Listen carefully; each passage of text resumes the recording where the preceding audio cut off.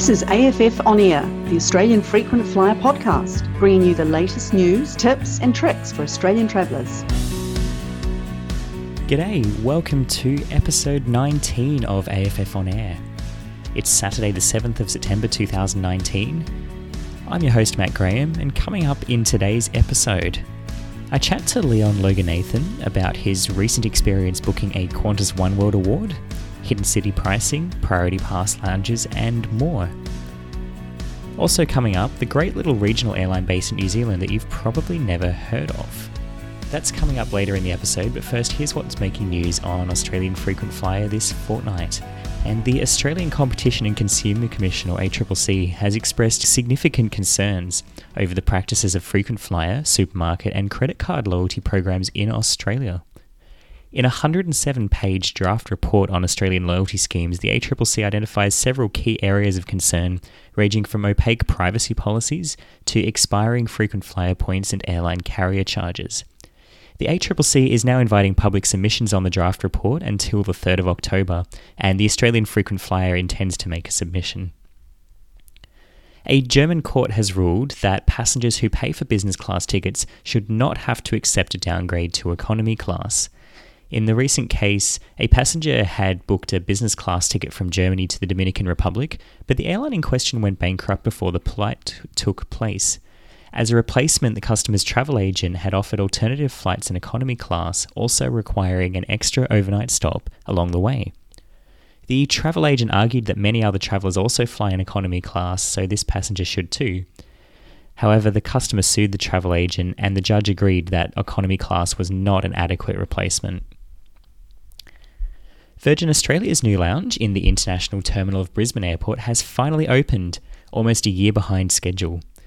My Lounge, home of Virgin Australia as it's called, is operated by Number One Lounges, and it's located near Gate 77 on the departure level of Brisbane's International Terminal. Virgin Australia business passengers, as well as Velocity Gold and Platinum members, can use the lounge when departing from Brisbane on any Virgin International flight. Virgin Australia lounge members may also use the lounge, but only when flying with Virgin to New Zealand. So far, My Lounge has received positive reviews. It offers barista coffee, a grazing menu, and a bar service with beer, wine, and a signature Virgin Australia Flamingo cocktail. There are also showers, Wi-Fi, and charging outlets available.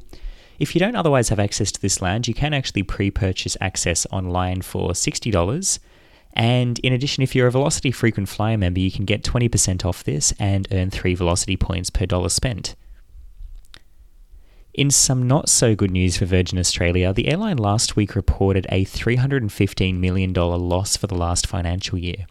This was Virgin Australia's 7th consecutive annual loss.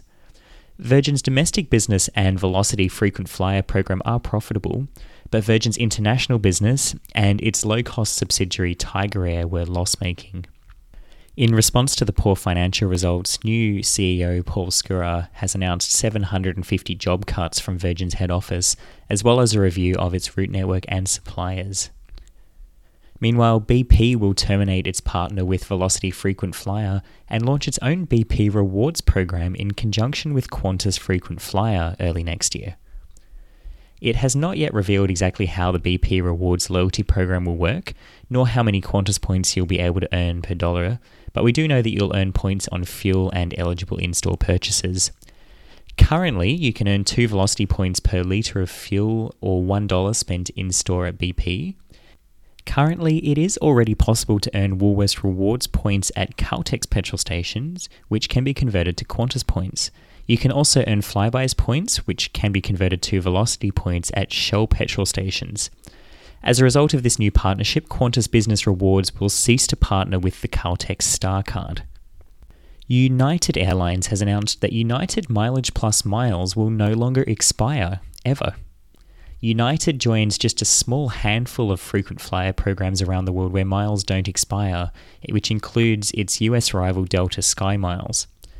The announcement comes as United launches a new Mileage Plus shopping portal in Australia, allowing Aussies to earn up to 2 United miles per dollar spent at 205 Australian online retailers. Qantas and Velocity Frequent Flyer also run their own online malls, allowing you to earn Qantas and Velocity points with online shopping purchases. French airline Aigle Azur has suspended all flights as of today after filing for bankruptcy just last Monday. Affected passengers are being told to purchase tickets on another airline and to either request a credit card chargeback or contact their travel agent for a refund. Aigle Azur operated an extensive short-haul network within France, as well as flights between France and Portugal, Lebanon, and various African destinations. Numerous airlines, including Singapore Airlines and Thai Airways, have temporarily banned Apple MacBook Pro computers affected by the recent recall. In Australia, Qantas has banned the affected 15-inch MacBook Pro laptops from checked luggage and says that affected computers may not be switched on or charged during flights. Virgin Australia, meanwhile, is banning all MacBook computers from checked luggage. Apple warns that affected MacBook Pro 15-inch laptops sold between September 2015 and February 2017 have faulty batteries that could pose a fire risk. Malaysia Airlines is offering a fast track to Enrich Gold status, which is equivalent to Oneworld Sapphire or Qantas Gold status. If you book a round-trip Malaysia Airlines business class or business suites ticket from Australia or New Zealand to London by the 16th of September and travel by the 30th of July 2020, you'll receive an instant upgrade to Enrich Gold status for 12 months. This offer also works in the other direction, that is, flying from London to Australia or New Zealand.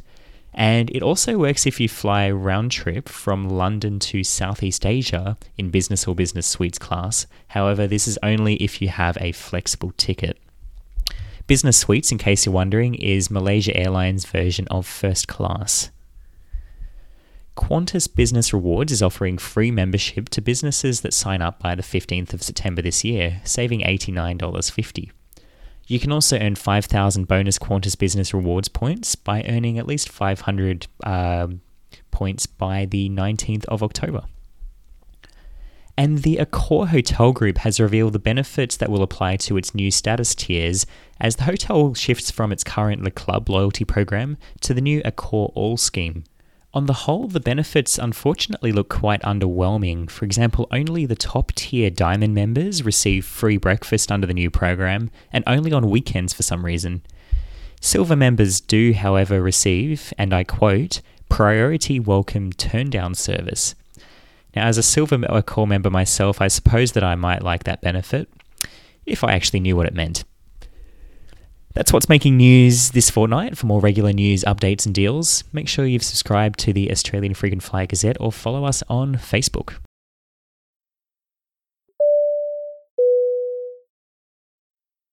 This week I have the pleasure of being joined again by Leon Loganathan, who is a lawyer at Ward Keller and host of the Boundless Possible podcast, all about the characters of the Northern Territory. And I'm joined by Leon today in sunny Darwin. It's an absolutely stunning day here. Welcome to the podcast again, Leon. Thank you, Matt. Now, Leon, you're probably aware, and I'm sure our listeners will be aware as well, that Qantas is going to be putting up the price of premium cabin or classic flight reward bookings, upgrades, and also the Oneworld Award, that wonderful award that you can use to fly around the world for bookings in premium cabins in just 11 days. So this podcast is going out on the 7th of September. On the 18th of September, Qantas is going to be putting up the prices. So now's a really good time to be making, those Qantas bookings if you need to travel anywhere in the next year or so. You've got quite a balance of Qantas points, Leon. Have you been making any bookings to take advantage of the current pricing? Well, I have, thanks to you, Matt. And to be quite honest with you, I always thought the highest and best use of Qantas points was Emirates First Class. But you showed me, much to my astonishment, that in fact an equal or possibly better use of the points was to use it to book business class on this Oneworld Classic Reward. So we did that recently, and it was actually quite mind-blowing, because the way that we pieced together the itinerary is effectively 2 trips that I have to make next year, and I'm doing it effectively on one booking, which is quite astounding. Yeah, and we did cover the One World Classic Flight Reward in a previous episode of the podcast, but it does allow you to fly around the world, but it's not actually a round the world award. That's a bit of a misconception.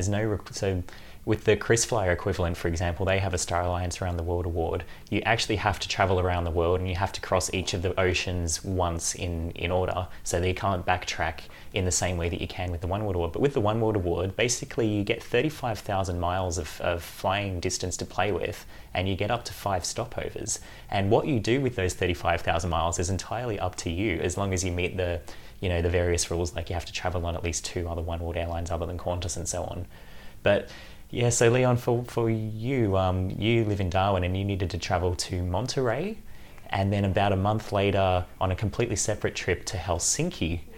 Correct. I mean, especially in the case of Monterey, it's about as far away from Darwin as you can get, but you managed to get both of those trips in under the 35,000 mile limit. How did you do that? Well, I mean, I'd like to take credit for it, Matt, but you were right there behind me, helping me along the way. So, look, the first thing we did was look for a flight from Darwin down to Sydney or Melbourne or Brisbane.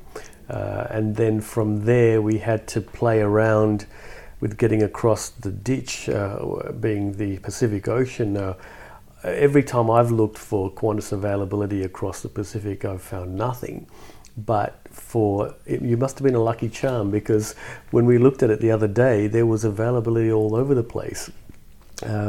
So we looked at LAX and also Dallas, which was available from Sydney, LAX from Melbourne. In the end, due to a couple of little quirky things that happened with the booking, we ended up having to go with Sydney to Dallas, and then I needed to tack on a trip from Dallas to Monterey, which is only an hour and a bit journey, but I'm sure you have a question to ask me about that. We left Monterey off that booking because we wanted to stay within the 35,000 mile limit. So then the next part of it was to make my way from Monterey to Seattle, I think. Was that right? Yes, because it's hard to find seats from LAX back across to Asia. So Seattle or San Diego, I think, were your preferred places to look. We had a San Diego booking, but to take your advice, Matt, and to ensure that the listeners take your advice as well, is that when you see something, you need to grab it, because that one seat from San Diego to Narita disappeared in 24 hours that we were looking at it. So we had to head up to Seattle. There was some availability from Seattle with JAL across to Narita and then down to Singapore. And that was one part of the booking done. Yeah, and of course you can't come back to Australia in the middle of the trip. You can't, if you're starting the trip in Darwin, you can't then stop over in Darwin midway through the trip, then go overseas and come back again. So that's why, if anyone's wondering why he's stopping over in Singapore in the middle, in between the two trips. And then you just booking a positioning flight from Singapore back to Darwin and then back to Singapore, right? Correct, because then a month later I've got to head off to Helsinki. And so as part of that process, we looked for availability from Singapore to Helsinki, which we found on Qatar business class via Doha, quite a nice timed flight there. Arriving in Helsinki, do what I need to do there, and then flying back via, using Finnair. And we couldn't find Finnair back to, and we couldn't fly to Singapore. So there was a rule against flying back to Singapore. You can't stop over twice in the same city. So because you already had that stopover in Singapore, we needed to finish the trip somewhere else. Right. And there's no One World airlines flying from Asia to Darwin. So to get One World availability from Helsinki to Darwin, it would have required flying probably via Perth. Right. Or via Melbourne or Sydney, which just would have completely blown out the mileage, and we wouldn't have had enough miles to work with. Right. So we then looked at Kuala Lumpur, which Finnair wasn't flying to, or there was no availability at least.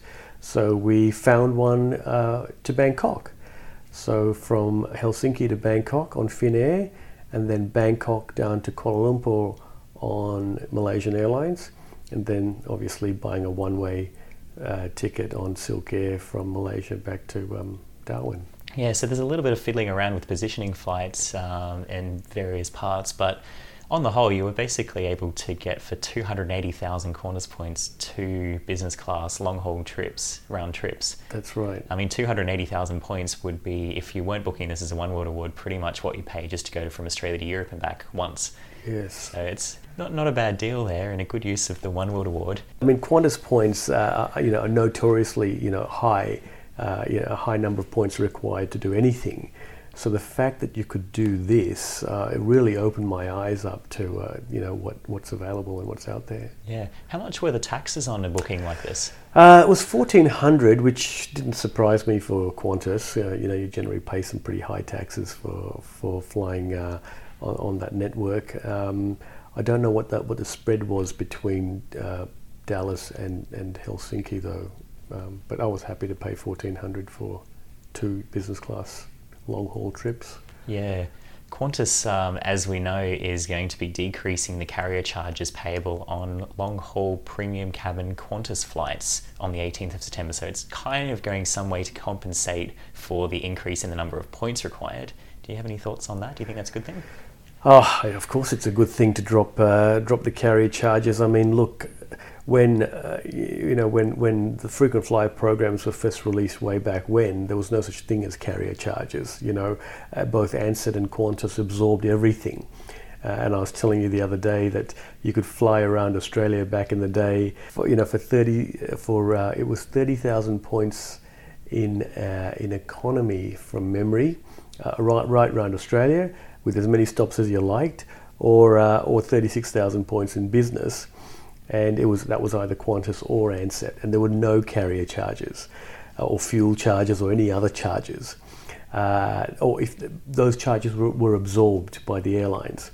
We've gone from those good old days to now where not only do you have these fuel charges and other charges, but you've also got these carrier charges. Just for the sake of reminiscing, tell our listeners what you were able to book for that 30,000. Was Ansett? It was Ansett, yeah, back before Ansett went under, and that was around about 1999 I did this. We flew from Brisbane to Townsville to Cairns across to Darwin down to Alice Springs to Ayers Rock to Sydney, and Sydney back to Brisbane. That's incredible. You definitely can't do that nowadays. Yeah. And how did you find the experience of booking your One World Award? It was diabolical, in one word.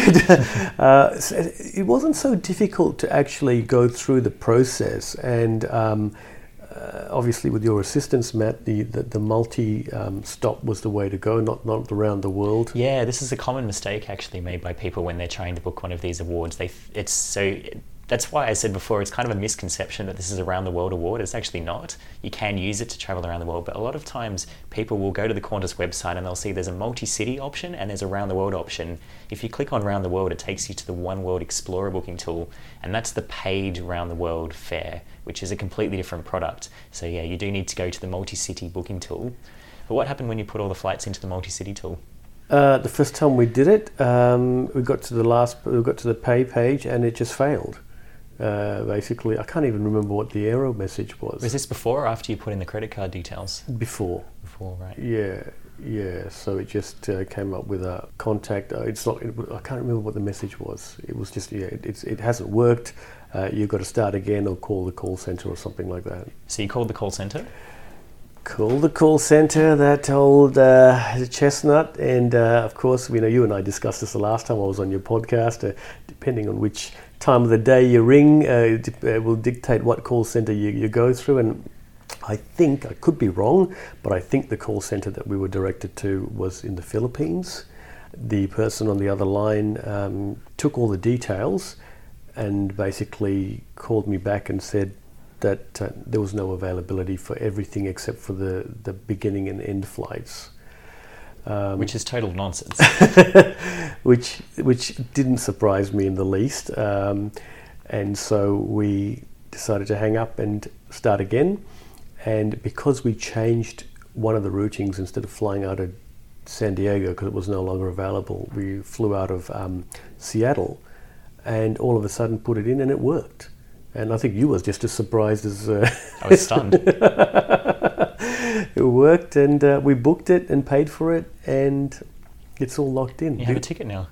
Although I got to check. Did you say I had to check to see if it was confirmed or something? Yeah, Qantas sometimes is not particularly fast at ticketing, so Right. They'll issue a reservation, a PNR, and they'll give you a reservation straight away, but until you actually receive the e-ticket from Qantas, it's not ticketed, and if it takes more than a few days, some of the partner airlines might actually cancel some of the flights out, so you've got to make sure that it's ticketed rather than just confirmed, but I'm sure you'll be fine, Leon. Right. Well, I want to thank you, Matt, and I know you've you've got a separate business to this called Frequent Flyer Solutions, and I would definitely recommend to your users that it is an absolutely fantastic service that you've got there, and they should use it. Even if they know how to do this, they should use it just to save time, because you are a complete master at putting these things together in very quick time. Oh, thanks, Leon. And in case anyone's wondering, I did not ask Leon to say. Yeah, the whole process of booking awards with Qantas is a little bit shambolic, if we're honest. And I had a client at Award Flight Assist just last week who was trying to book one of these One World Multi-Carrier awards, and he had a really bad time. He got put on hold with Qantas for 3 hours the first time he tried to call up. He couldn't book this online. And then he got through to someone, I think in South Africa, who hung up on him. And then he called again, and I think he had to call about 5 times before it actually got booked. And then to rub the salt into the wounds, they charged him a booking fee, even though this couldn't be booked online, and even though it took about a day of phone calls to actually complete it. But he did get the flights in the end, but it wasn't, unfortunately, a simple process. Now, Leon, to get from Dallas-Fort Worth to Monterey, because obviously we couldn't tack on that flight from Dallas to Monterey, how are you going to book? That's only a 1 hour flight. How are you going to book that? Well, interestingly enough, Dallas to Monterey has plenty of flights each day serviced by American direct, but because American has a monopoly on that route in terms of the direct connection, they're charging a fairly exorbitant price of $450 one way for effectively an hour and a bit trip. So what I'm going to need to do there is look for some Qantas frequent flyer point availability, I think. Yeah, if there's availability, that would only be 8,000 points to book, because it's under 600 miles, that route. Yeah. So that would be a pretty good use of points compared to paying the $450 that American Airlines wants. That's right. But I was quite surprised. If you're an Australian frequent flyer reader and you were reading the Gazette last week, you might have seen the article about hidden city pricing, where it's actually cheaper to fly from A to C via B than it is to fly just from A to B. And we saw a good example here. If you're going to fly American Airlines from Los Angeles to Monterey via Dallas-Fort Worth, so that's about 4 times further that you're actually flying, it's going to be only $350 rather than $450. But the trouble there is that especially if you've got checked luggage, it just doesn't work. No, that's right. So yeah, I guess you can't take advantage of that. But this is largely an American phenomenon, the whole hidden city pricing, where their pricing is just so different on various different city pairs, but it's not exclusive to North America. And in fact, there are examples of where this is a thing right here in Australia. I came across this weird pricing anomaly a couple of weeks ago, where if you're going to fly from Perth to Sydney in business class on Qantas, it's about $2,500 one way. But from Perth to Auckland via Sydney, it's about $1,000. So about $1,500 cheaper. But I guess if you're going to be checking in luggage, you'd either have to get the luggage short checked through to Sydney, or otherwise you're going to have a few problems there. So I guess it's a bit hard to take advantage of that. But it's just the quirks of airlines, and it just never ceases to amaze me. And Leon, I have to ask you, do you have a favourite credit card? Favourite? I have a credit card I use a lot, which is the American Express Platinum credit card. I think the pricing on that is getting to the ceiling of what I would consider to be reasonable. I think it's about $1,450, is it, a year? Yeah. But look, the things that come with it that are useful are the Amex Travel Credit, which if you utilise it to the max is worth about $700 a year. And then on top of that, you get the Virgin Club membership. So if you fly Virgin, even in economy, you can have access to the Virgin lounges across the network, which is kind of useful. Well, I have to say, Matt, and I didn't mention this to you previously, I was in Hobart recently, and I was completely stunned that they don't have a Virgin lounge. Did you see the press release that Virgin was going to open a lounge in Hobart in 2014? I did, because I went online to try and figure out what was going on. So I can't believe that, because even Darwin has a Virgin lounge, and you're going to experience it shortly, but it's quite a good lounge. Yeah, I've heard that the issue with Hobart is that the airport just doesn't have enough room, and the airport, I've heard that they're going to be expanding, and maybe when they open a bit more terminal space, there might be a Virgin lounge, but that is a little bit sad, and that it never eventuated there in Hobart. Yeah, but the other a good thing with the Amex card that I find very useful, especially travelling overseas a lot, is the Priority Pass. And so even if you're flying economy class, you have access to some really quite interesting lounges around the world through Priority Pass. And even in Singapore, for example, I think there is at least 3, if not 5 lounges that you have access to with the Priority Pass card. And that's not just for you, that's also for one guest, right? Correct, yeah. So if I'm flying with my wife, or if I'm flying with another colleague, yeah, it's great. They don't need to have the Priority Pass. I can get them into the lounge. It's very useful. And it doesn't matter what airline you're flying either, right? No, it doesn't. It's great. The Priority Pass is definitely an underrated benefit of the American Express Platinum card. Are there any lounges that you've found particularly good in the Priority Pass network? Yeah, and surprisingly enough, right here in my own backyard, but the Catalina Lounge, which is in the international part of the terminal in Darwin, is a real gem. In fact, I've told them that, I've travelled around the world and been to many lounges, but the one here in Darwin is clean. It has lots of food options. It's not very busy, and you can even get laksa, which is wow, which is the Darwin national dish. Yes. So yeah, good lounge. Other than that, I found an interesting lounge in Myanmar, in Yangon. There was even in Vietnam there was a lounge. Where was I flying out of in Vietnam? Possibly Hanoi. I think there was a lounge there as well. So yeah, it's quite kind of interesting. Really, really useful. Have you come across any lounges that you thought were not really that great? Mainly in the US. In the US? Yeah, I try not to go to the lounges there if I can help it. Fair enough. Yeah, some of the airline-operated lounges aren't that great either over in the US. Yeah.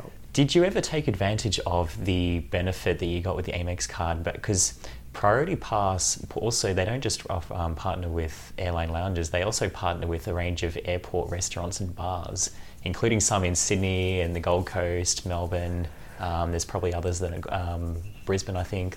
They changed the rules for Amex card holders that if you have Priority Pass through your Amex card, I think this is from the 1st of August, you can no longer get the food and beverage credit through that, which is a bit of a shame. But did you ever use that when it was available? I can't recall using that in Australia, but I remember when I was in Miami and I was flying out of Fort Lauderdale, I got some sort of credit, but that may not have been a Priority Pass. I'm not sure. I've got to think about that. But yeah, there was some sort of beverage credit, a food and beverage credit there.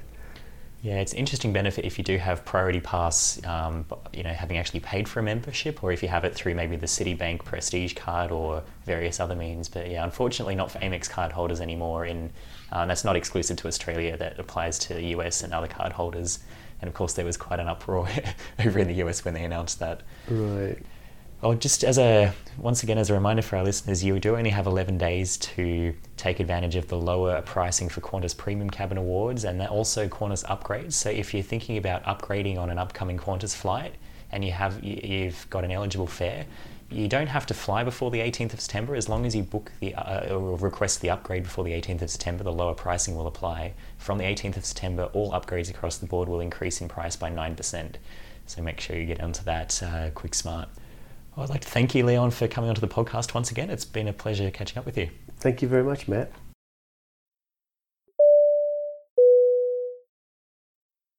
On this podcast and in the media in general, we often tend to focus on the big players in the aviation industry. It's airlines like Qantas and your Singapore Airlines and Air New Zealand. But regional airlines play an equally important role in connecting communities around their respective regions. In Australia, there are quite a few regional airlines that are not affiliated with any of the major airlines. The largest of these is Regional Express, or Rex as it's known. Rex has a large network connecting regional cities around eastern Australia, as well as a small network in southwestern Australia, which it serves using Saab 340 aircraft.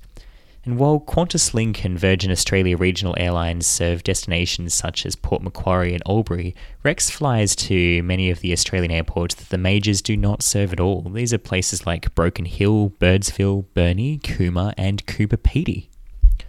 And Rex is of course not the only regional player in Australia.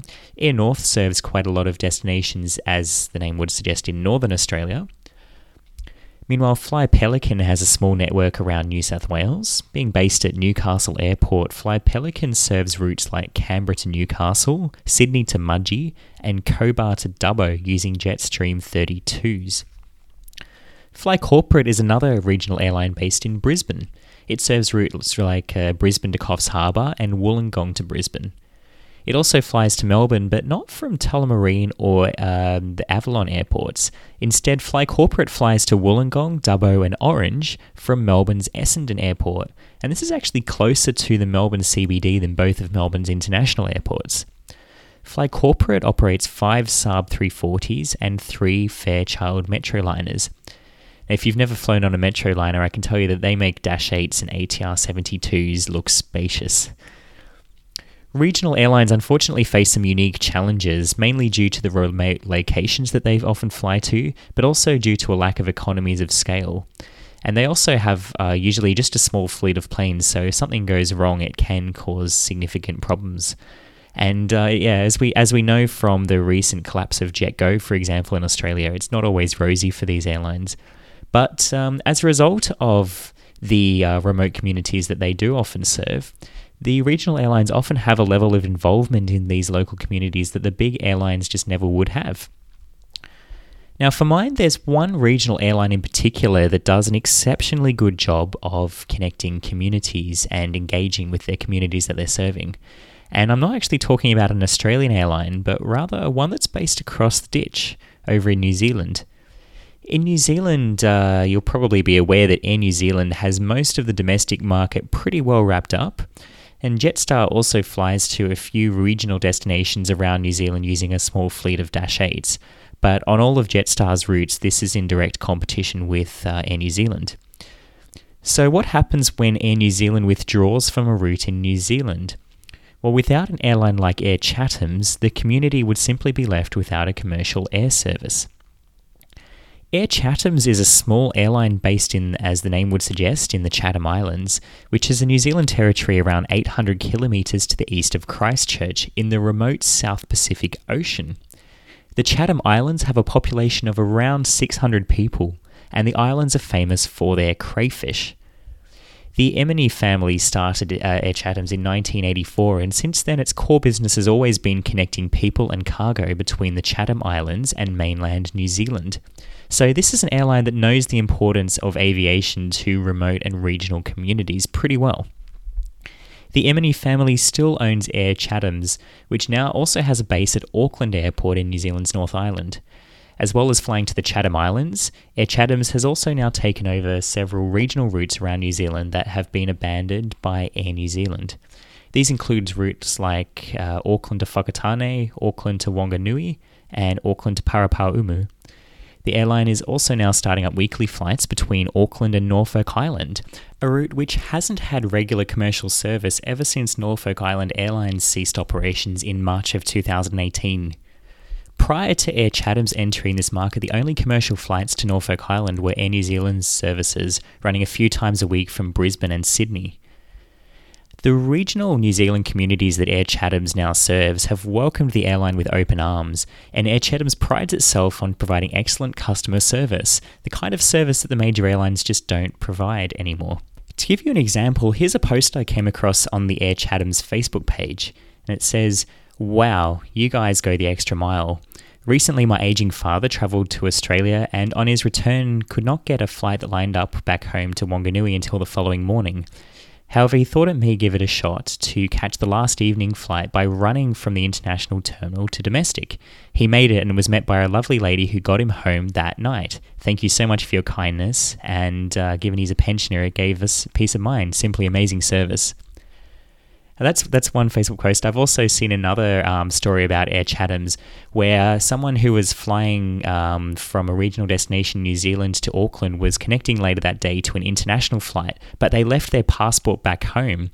Now, Air Chathams actually arranged for to get their passport couriered to the airport, and then they flew it to the on the next flight available from that airport to Auckland for that passenger, and delivered the passport to the passenger on time for them to make their international connection and without charging them anything. And I mean, this is the kind of extra mile customer service that we just don't see enough of these days with the mainstream airlines.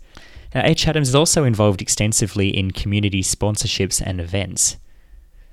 Now, I flew with Air Chathams from Auckland to Wanganui a little while back, and I was pleasantly surprised to be flying on a Convair 580 aircraft that was built way back in 1957. It was almost like flying in a museum, which may not appeal to everyone, but I guess as a self-confessed aviation geek, I loved it. The aircraft only had 50 seats, and it was in a 2-2 layout. And despite only having a few rows, there were no less than 3 exit rows with a super amount of legroom. And even in the seats that weren't exit row seats, they were incredibly spacious. This plane was built in an era before airlines was trying to squeeze in as many passengers as they could. Now, the cabin in the Convair aircraft was quite old school. The microphone used by the flight attendant had an actual telephone. It was an actual telephone, like on a long spiral cord. And the flight attendant call bell was not a bell at all, rather a lever that you had to pull out of the overhead panel. There was one toilet at the front of the aircraft, although there was no running water or a sink. But in spite of this, my experience with Air Chathams was absolutely positive, and on both of the flights I took, every single staff member that I interacted with was just joyful and enthusiastic, and they seemed to genuinely believe in their airlines, and they wanted to provide a good service to their customers, which was just so refreshing.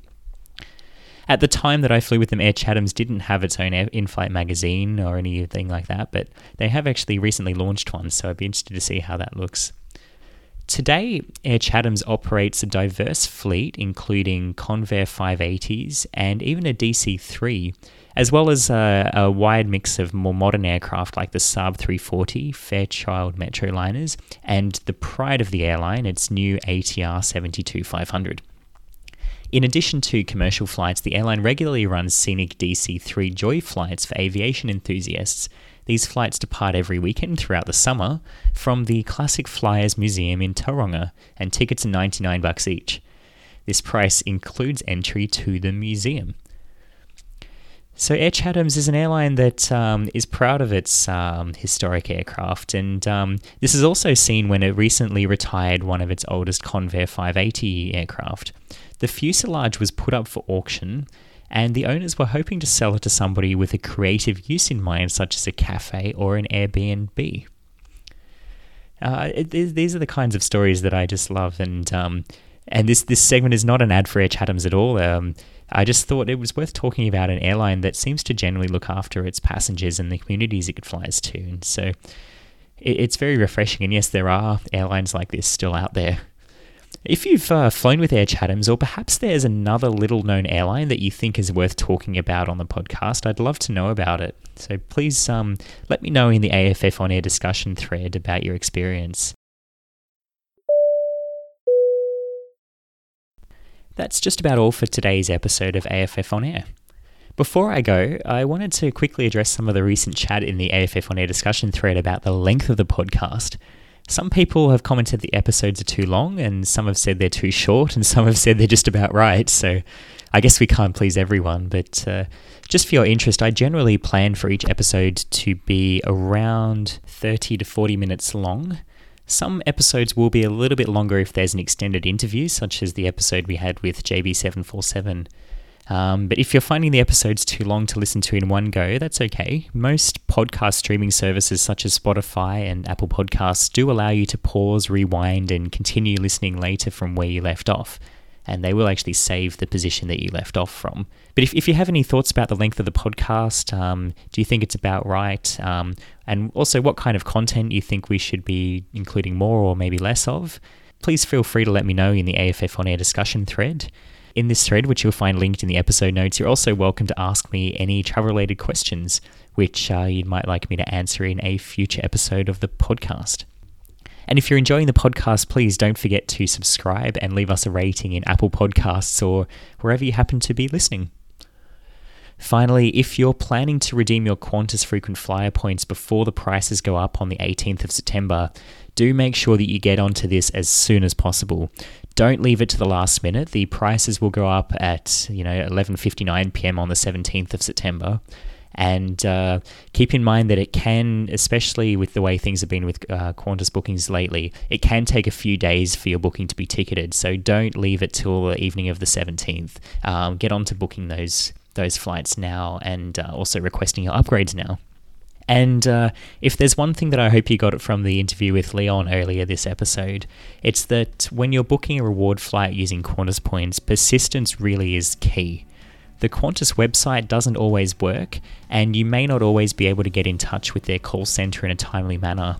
And even if you do get through to the call centre, some of the agents there are really not great, and some of them don't know what they're talking about, or even don't have access to redemption seats that do in fact exist. So I've heard so many stories of people calling up asking to book a flight and being told there's no seats available. If they call up again, then suddenly they are available. You may need to hang up and call again a few times.